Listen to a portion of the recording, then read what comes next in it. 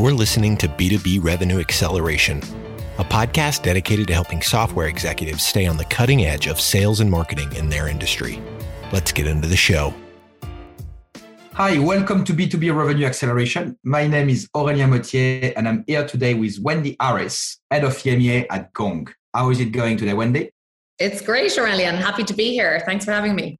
Well, it's a pleasure. It's great to have you. So, we've been following Gong for a little while, and it's good that you guys are finally coming into Europe. We can't wait to get closer to you. But before we get going, today we will speak about radical candor, a leadership style every manager should know about. I didn't know about it before the conversation today. But before we go into the conversation, could you please tell us a little bit more about yourself, why you joined Gong, and your career in the tech industry, please? Sure, happy to. So I actually spent the first 11 years of my career at Goldman Sachs, where I worked as a trader in London and Chicago. So I was in financial services for a long time. But I saw the light and I realized I wanted to move home to Dublin. And Dublin is a thriving hub for tech firms. And my brothers worked in Google and Facebook. So I was trying to change industries from finance to tech. It definitely was harder than I expected. So I took a contract marketing role at Facebook to get my foot in the door. Did that for a while. Then went to a company called AdRoll, where I ran their UK Ireland sales team. Then moved on to Dropbox, where I spent 2.5 years leading European sales, and then UKI sales, then European sales. And then most recently before Gong, I was at a company called CarGurus, where I ran their European sales team. So I will say that I definitely was not looking when Gong came along. I had never seen the product. I'd heard the buzz. I knew there was something special about the company, so I took the call. And I'm very glad I took the call, because when I did see the product, my mind was blown, because I didn't realize anything like that ever existed. So I'm lucky to be working for a company where I am absolutely obsessed with the product and fully bought into what I'm doing on a daily basis. And revenue intelligence, the category, is the new big thing. So tell us a little bit about revenue intelligence, because I think there is, as we discussed when we prepared the episode today, and I think revenue intelligence is quite a familiar concept in North America. I think it's getting there into Europe, but probably at a slower pace. So could you just summarize a little bit the concept of revenue intelligence for our listener, just so we can make sure that everybody's on the same page? Absolutely. So essentially what it's doing, it's solving a universally painful problem, which is a lack of visibility.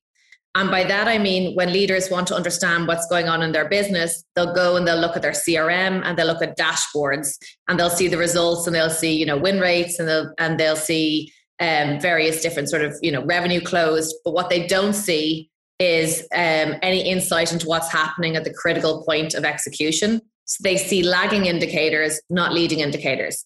So that's where Gong and the revenue intelligence category comes in. So essentially the way it works is we capture interactions across email, phone, web conferencing, and we integrate with the CRM, and we use our artificial intelligence to pull out insights to tell you, why did this deal close and this deal did not close? Why is your top rep your top rep?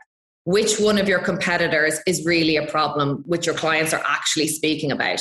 So it basically pulls back the black box which exists right now. And we all know, CRMs serve a purpose, but the information in CRMs is stale, it's distorted, it's missing information. You have something like 6,000 words on a call, and 30 of them make it into Salesforce or CRM. And so I think it's basically filling in that black box. It's showing you what's actually happened, so you can base and make business decisions based on facts, not opinions. Yeah, no, that makes perfect sense. And tell me about the importance of revenue intelligence. I mean, obviously you were not with Gong as such during the COVID period, so we kind of coming out of COVID. Well, we all hope so. I mean, yes. It's great to go back to the pub. Let's please keep them open.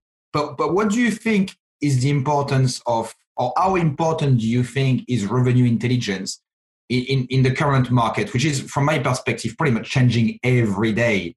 With the COVID restriction lifting, people going back to the office, not coming back, working from home, we're not too sure. Yeah, I mean, it's turbulent times. And I think what sort of COVID revealed was obviously the world changed on an axis overnight. And sort of what it showed was the tools from yesterday, the sales tools we had, no longer sort of really solve the problems of today, right? So suddenly everyone's remote, everyone's working in their kitchens, all of the learning by osmosis that used to happen on the sales floor, that went away. And this thing about visibility, how do you have visibility into what you can see the activities that your reps are doing, but how do you actually know with a qualitative conversation what's happening? How do you ramp? How do you bring people on board? And, you know, new hires, I started at Gong 2 months ago. Like, thank God I started at Gong and can use Gong to onboard, because otherwise I would be in a precarious position. But I think it's solving this problem that now I don't think anyone thinks everyone's going back to the office 5 days a week forever. So I think, you know, hybrid or remote work is here to stay in one form or another. And obviously this is a huge problem that companies are trying to grapple with. But I think a tool like Gong or the revenue intelligence category gives you the visibility into what's happening on the front lines and helps onboarding is such a critical like time drag, right? The time to productivity is key in terms of bringing on new hires in this new world. And, you know, and honestly, a survey of our customers showed that a 60% decrease in ramp time. So I think when I worked pre-Gong in my last job at CarGurus, when COVID hit, obviously everyone saw a spike in churn. We saw increased question marks about billing payments. We wanted shorter contract lengths. And I think something like a tool like Gong gives you is it gives you the leading indicator that this is a firm asking about contract length. This is a firm that looks like it's showing churn signals. So it gives you that insight before it's too late. And I used to spend my life going around and asking all of my reps, be like, what's happening? You know, and you ask 10 different people and you get 10 different answers. And they say, you know, it basically just pulls back the curtain and tells you, okay, this is actually really a problem. This is actually what's going on before it's too late. They save you the time of asking 10,000 questions to go to the website, which is great. So now let's talk about, and I'm sorry, I know we want to speak about Radical Candor, but I'm always interested to understand the scalability plan. Obviously, the European market is a different market from the US, different region, different languages, different culture. So can you tell us, I mean, obviously you probably can't go into the details of your strategy here, but, you know, what's your main focus over the next few months, few years to scale across Europe? Sure. I think in general for any, well, first of all, I always like to give a plug to Frontline Ventures did an excellent report. Like Stephen McIntyre wrote an excellent report on what US B2B firms get wrong about launching in EMEA. And I really recommend that as a read. So what they say is in terms of timing, you need to think about, you know, is your US business well funded? Is it a priority for their exec team? Is there strength and depth in the exec team? Is there a local pull from the market, right? So with Gong, there was definitely a local pull from the market. We already have over 100 customers in EMEA without having ever outbound sold here. And, you know, we support 26 different languages. So there was a real pull in the market. And the way we think about it and the way, you know, from what I've seen at Dropbox and other firms that I suggest people think about it is, don't try and be everything to everybody on day one. There is, you don't have to start and try and sell to SMB and to strategic accounts on day one. There's a lot to be said for focus. So focus meaning, you know, look at your maybe company's sub 1,500 employees or sub 1,000 employees and get a foothold and get a base and get your reference customers and learn product market fit. And feedback from local markets, which, as you said, will be different to the US, and you will come across different challenges like, you know, privacy or GDPR, et cetera, et cetera. So get that product market fit, get your custom references, understand what segments you play well in before you move up market. And then also when you think about scaling across countries, you know, if you think about what's most similar to the US, well, you know, UK and Ireland is probably the safest bet to land in Europe in terms of similarities. We're not entirely similar, but we're not totally dissimilar. And then beyond that, it's like, okay, well, where is there very strong English adoption? And Nordics is an obvious place. The Netherlands. Yeah, exactly. The Netherlands. In Dropbox, we had a ton of business in South Africa, which is a very similar time zone and obviously English speaking as well. And then beyond that, France and Germany are the whales, and you need to land France and Germany. But you need to approach with caution because while, as you know more than most, I imagine, while they are, huge opportunities, it's also critical you get them right. You need to think about things like works councils and, again, the privacy and the local regulations. So I think it's about scaling. So two things to think about is one, the size of the customer you're selling to, and two, the cadence of the country scale out. You don't need to be everything to everybody on day one. You should think about it in terms of phases. Good. No, I think it's a great strategy. Well, good luck with all that. I'm sure you guys are going to do a fantastic job going in Europe. So we're looking forward to witnessing a great growth and some great clients. And as I said earlier on, hopefully do more work with you now that you are closer to us. So let's talk about Radical Candor now. So, in the preparation of this episode, we spoke to you and you are very passionate about that leadership style. This is coming from Kim Scott, which is ex-Google, and wrote a book about it. So can you just tell us a little bit more your take on Radical Candor, what it means? Yeah, it is something I always, anybody who works for me, I ask them to read this book because I think it is what I would consider certainly my Bible of leadership. And I think the best way to explain it is there is an x-axis and a y-axis. And it's about, I think it says something, some cheesy tagline, which is something, how to be a kick-ass boss without losing your humanity. But the x-axis is there's things like to care personally, and the y-axis is challenge directly. So the quadrant you want to be in is the quadrant called Radical Candor. That is where you care personally, but you challenge directly. The three other quadrants are manipulative insincerity, which is a terrible quadrant. You don't want to be in that. It's where you don't care, you don't challenge. The obnoxious aggression. Oh, wow. Obnoxious aggression. You want to stay away. I mean, obnoxious aggression, which is where you don't care, but you do challenge. And in full disclosure, I have been known to veer into that category occasionally with cross-functional stakeholders.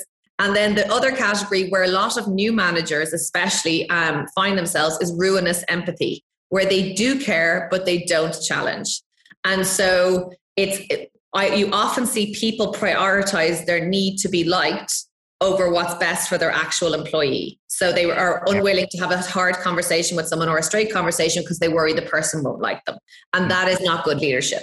And when you say caring, is it caring about the individual or caring about the mission of the company, caring about your job? It's caring about the individual. So I see leadership as a privilege, and it's a very hard job. It comes with a lot of responsibility, but you need to care about the individual and care about the person, and you build trust and you build a bond with them. But caring about someone doesn't mean that you never give them any constructive or tough feedback.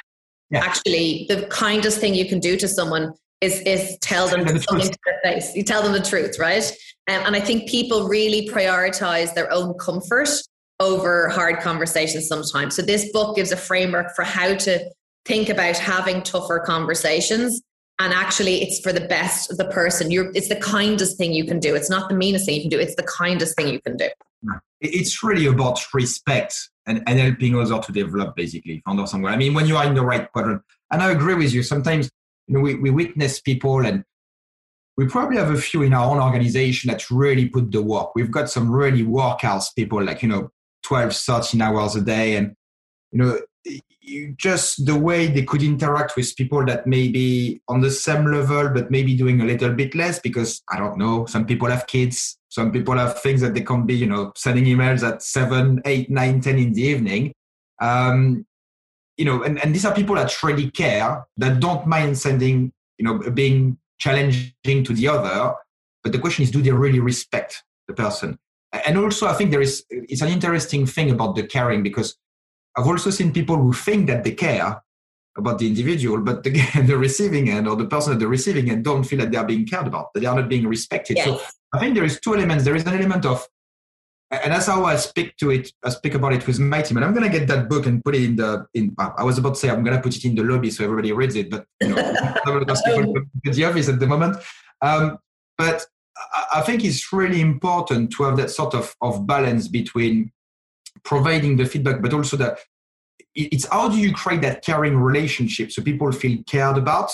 And do you get them to meet socially? I mean, do you think it's more difficult now with the fact that everybody is online? Because that's what I feel. I feel that it's more difficult to get people and maybe it's because I spend too much time in England, where you go down the pub to make friends, right? Yes. And I find it a bit more difficult. I would love to be able to go down to the pub, but actually the pubs in Ireland only opened properly yesterday. So that's exciting for the first time in 18 months. But no, to your point, I'm a big believer in, yes, obviously face-to-face when it's possible, right? Everything over Zoom, it's far from ideal.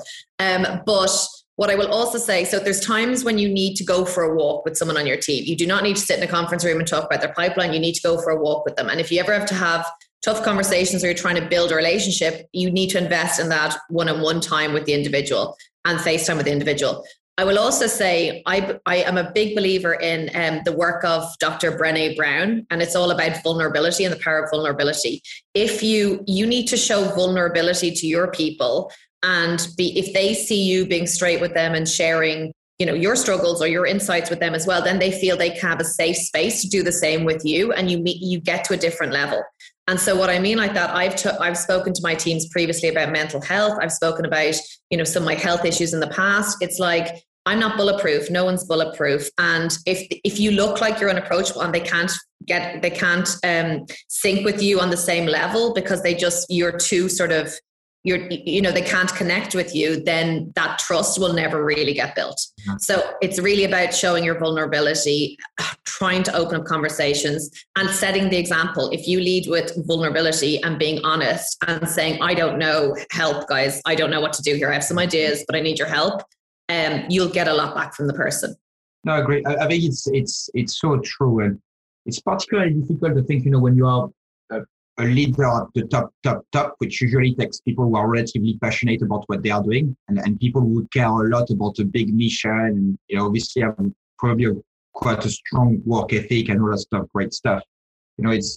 I find it difficult sometimes to put my passion in my back pocket, when I want to get things done. And it's so fun that I need to apologize to people. Just say, look, I'm so sorry the message that I sent to you or the conversation that I had to you or the way we interacted probably completely overwhelmed you.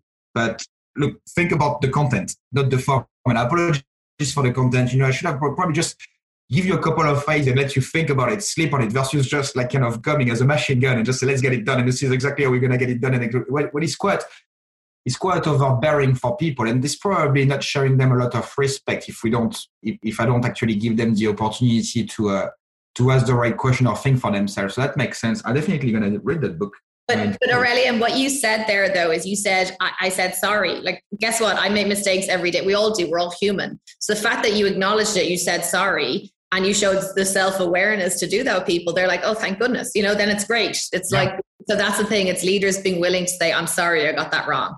Like I've gone into a meeting, I had something bad happen in my personal life. I've gone into a meeting, I've been in a bad mood and I've taken it out of my reps before. And I remember one specific example where I did that, a few years back, and I took them into a room later that day and I apologized. I said, I'm sorry. I could have dealt with that meeting better this morning and there was something going on. I didn't come out of it. And it's like going, you know what? We're human, right? So we will get things wrong. It's okay to apologize. You get so much more respect when you're honest about it. Yeah, but my last conversation of that nature was to apologize for being selfish because the conversation that I had with the other individual was just to make me feel better. Yeah. I was trying to make me feel better and I ended up making you feel shit. So I can't work that way and I should really not do that. So apologies. But no, I agree with you. So can you give us a couple of examples of situation in which you've seen it working extremely well and situation where maybe you've not seen Radical Candor working as well in your professional life? Sure. I can give you an example. I think that people always think it doesn't even need to be employee to, manager to rep. What I think it can be as well is like your rep to customer. So if you think about the credibility you get with a rep for example, I remember a moment in my last company when we were on, where I saw a client was on a trial and the trial didn't go that well. And the rep didn't try and hide from this. It happens sometimes, right? There's various different factors that go into how a trial might perform. And so what the rep did was the rep did genuinely also care about the relationship with the customer. I said, look, I'm sorry, this didn't go well. I understand, if we didn't live up to your expectations, I'd love an opportunity to extend this. But if you want to part as friends, that's okay. And obviously what happened was that customer was like, you've got so much credibility with me because I can tell you care about my business. You're not being fake. You want me to succeed. You're not trying to sell me something that's wrong for me. So it actually started a fantastic relationship where the customer went on. It's grown and grown ever since. So I think if you think about it in the professional context with customers as well, if you're honest and if you're honest with them and talk about, when it's not going right, rather than trying to be fake about it, then that's a great example, right? I think where I've seen it go horribly wrong, I remember somebody, and this is called the ruinous empathy quadrant. I remember someone being fired. I sat in a room with a guy who was being fired, and the manager was firing him, and the guy had no idea he was being fired. And he was about to walk out of the room not knowing he had been fired because the manager had used such vague language and talked around everything rather than said exactly what he needed to hear, because she found the words too hard to use directly. And so clear is kind, unclear is unkind. I use that phrase a lot with my team. Clear is kind, unclear is unkind. And people think that they're being kind by putting a load of padding on it. Be straight. Gong has an operating principle of no sugar, which I loved. When I saw that, I was like, oh, goody. And it's not an excuse to be a bad person and be aggressive it's not that. It's about asking permission to say it straight, because that poor person who is being fired deserved to have a straight conversation and to understand what was being said. I had to intervene at the last minute before he walked out the door because I realized he didn't know what had actually happened.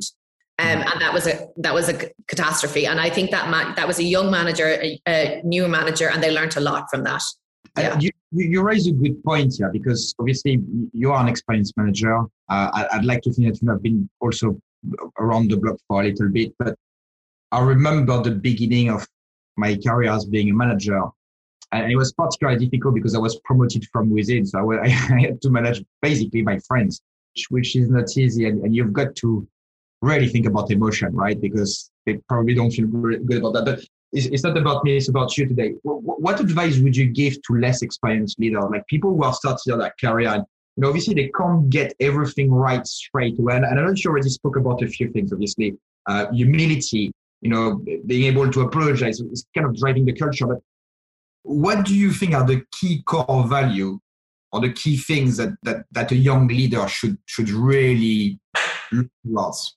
I think if they made peace with it's more important to be respected than liked. And by that, I mean that you have a responsibility to be unpopular sometimes. Get used to being the bad guy sometimes. And it's okay. That's part of your job. And if you cannot get past that level of discomfort, you shouldn't be a manager. So you need to make peace with the fact that you will have to have hard conversations and you will have to be unpopular, and that it's part of the job. So I would say also, if there's a conversation that you wish you were having, but you're not having, or you're talking about someone behind their back, or you're saying it to everyone but the person, that is a major red flag that you should be having that conversation with a person. So I am always hardest to my people's faces and I promote them behind their backs. Or sorry, when I'm in a room without them, I promote them. But the toughest conversation you should have to someone on your team is to their face, not behind their back. And it's about having integrity, and it's about having the strength of character to be able to put yourself in uncomfortable positions. So keep challenging yourself to do it, and think about the phrase, clear is kind, unclear is unkind. And also, if you were the other person, would you want to be talked about behind your back, or would you rather someone said it to your face and gave you a chance to fix it? Yeah.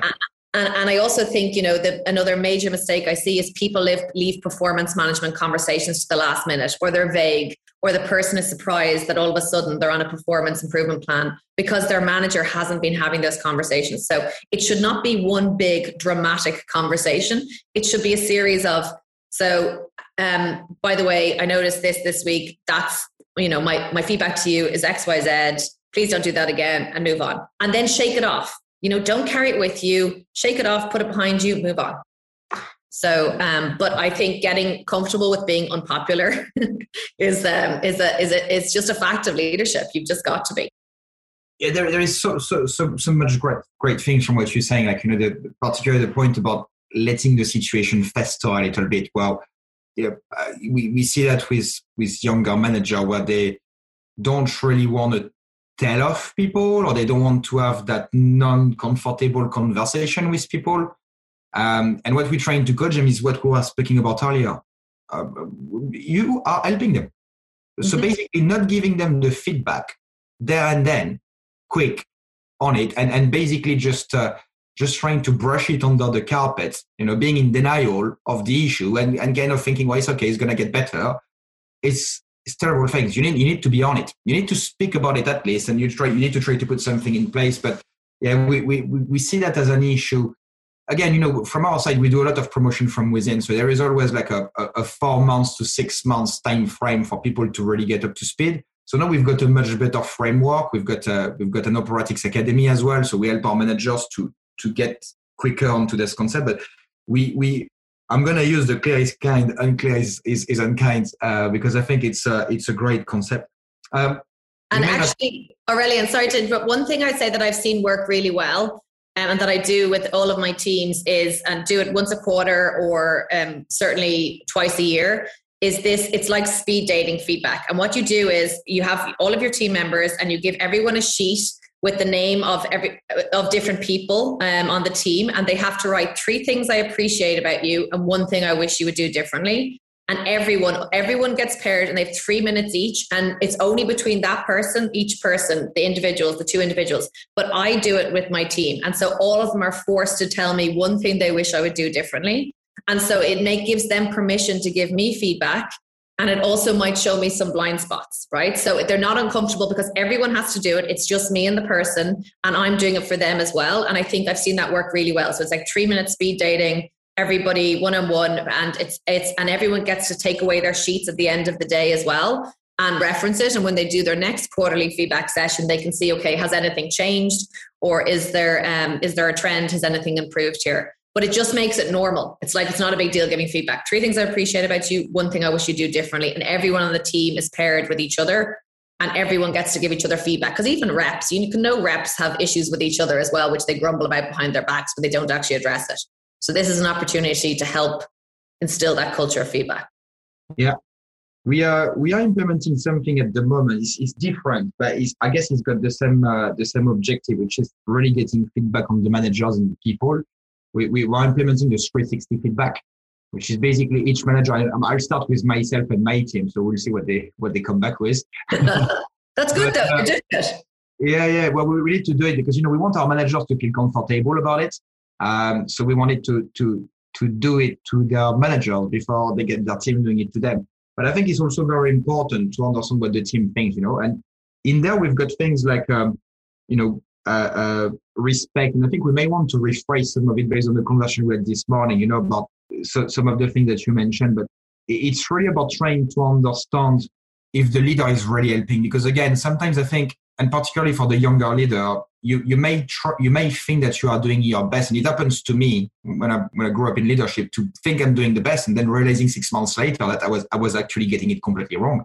And that's where we think that the feedback, so either the speed dating, which we should also do, or and I think the speed dating is actually quite interesting because with everybody working from home, you could be paired to pretty much anyone in the company, or it doesn't need just to be your direct report. So it could be also kind of nice way to meet new people in the organization, people you don't have the chance to speak often with.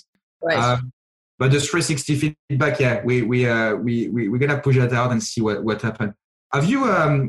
I don't know if you're a Netflix fan or not. I am a Netflix fan, yes. Yeah, well, I've been. I don't think we had the choice over COVID-19. Exactly. We do. But there is a program that I watch now. I've been thinking about it quite a lot through the conversation, which is called Last Chance U. Oh, I don't know it. Yeah, well, I'll go and try to watch it. There is a few seasons. So there is one season about American football and one season about basketball.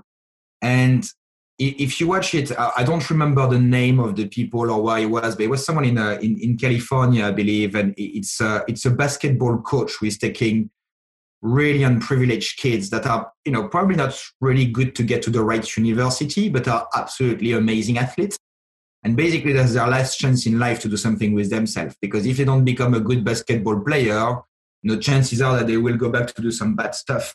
And I think for the people who are listening to us that are not really keen on reading Radical Candor and read a book about it, but wants to understand the concept, they really need to watch Last Chance U, because I think it's quite an emotional thing as well. But it's a coach that gives them so much shit. The way he speaks to them, passionate, telling them off. He tells them off in front of other people, right? So he does it, he will tell you off in front of the rest of the team, right? And he doesn't hesitate to put them in the spot and everything, which I think is, when I was watching it at the beginning, I was not too comfortable with, because I was like, that's a terrible way of leading, right? You should put them apart, stick to them. But then you realize the back end of it and how much he cares for them. Right. All the things that he does for them. And this is, from my perspective, kind of really aligned with the conversation today. He's a man that really cares. He's full of passion. But yeah, when it comes to crunch time, when he's got something to tell you, I mean, he's radical. He's clear. He doesn't sound unkind, but I think he's really helping them. And the reality is that they go and win that championship. So he actually get them to the top. So they also achieve something exceptional together during the season. So yeah. And they probably want to run through walls for him. They want to do it for him as well, because they know he cares.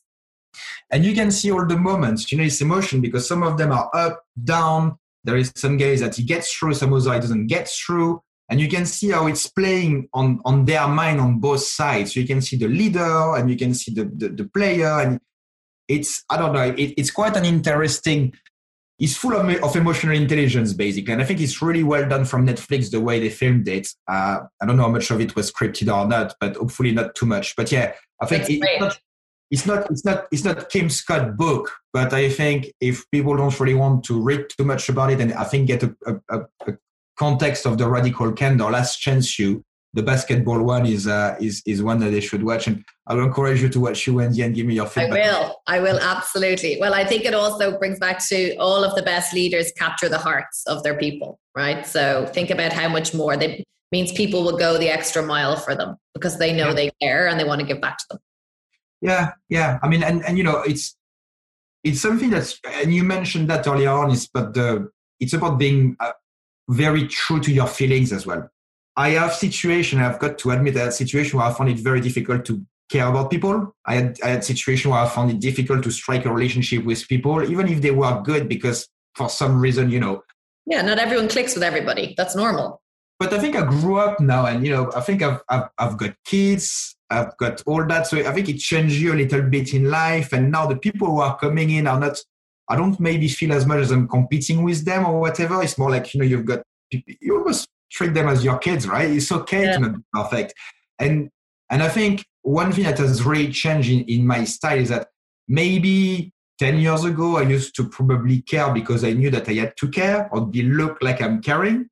Mm-hmm. While now I can say that I genuinely care. And I think it's easy for me to say because it's my company, right? So, it's that's very important, because being genuine in all the things that we are discussing today is also very important, because the day people realize that you are starting to manipulate them and absolutely your own agenda, I mean, that's probably when the things just explode in your face, right? So they can smell it a mile away if you're being fake. But also, it's funny what you said there about kids. I don't have kids. I have a horse and a dog, and I never wanted kids. But I joked to my previous boss. I said I don't like kids, but I feel like I've got 60 of them. So I do feel like the mama bear with them. I have responsibility. I want them all to achieve their dreams and keep them honest. And that's what I think about. I want you to be able to go buy your house, your holiday, buy the engagement ring, buy whatever, a horse. And to do that, I need to be tough with you right now because you're, so that's how I think about it. But yeah. Life is real, it's not real. So you've got to get it now. And there's nothing better than helping people. We've got a few, but people get into we call it the 6-figure club, or people getting their first house, amazing. The housewarming party. You just got you're a little part of it. It's just, it just feels very nice. But anyway, we're getting to the end of it. We've been spending far too much time together, Wendy. I think we could probably carry on forever. I wanted to thank you so much for your insight today. I really, really enjoyed that conversation. Now what I'd like to ask you is that if people, let's say I'm a European company, I love what you had to say about revenue intelligence, or I want to speak to you about leadership or whatever. Basically, I want to have a chat with Wendy. What's the best way to get hold of you? I'm on LinkedIn, so Wendy Harris on LinkedIn, and also you can contact us through the Gong website, which is gong.io. So I'd be happy to chat. That's great. Well, thank you again. It was great to have you on the show today. Appreciate it, Aurélien, and wish you very, very well. Thank you. Thank you. Bye-bye. Operatics has redefined the meaning of revenue generation for technology companies worldwide. While the traditional concepts of building and managing inside sales teams in-house has existed for many years, companies are struggling with a lack of focus, agility, and scale required in today's fast and complex world of enterprise technology sales. See how Operatics can help your company accelerate pipeline at operatics.net. You've been listening to B2B Revenue Acceleration. To ensure that you never miss an episode, subscribe to the show in your favorite podcast player. Thank you so much for listening. Until next time.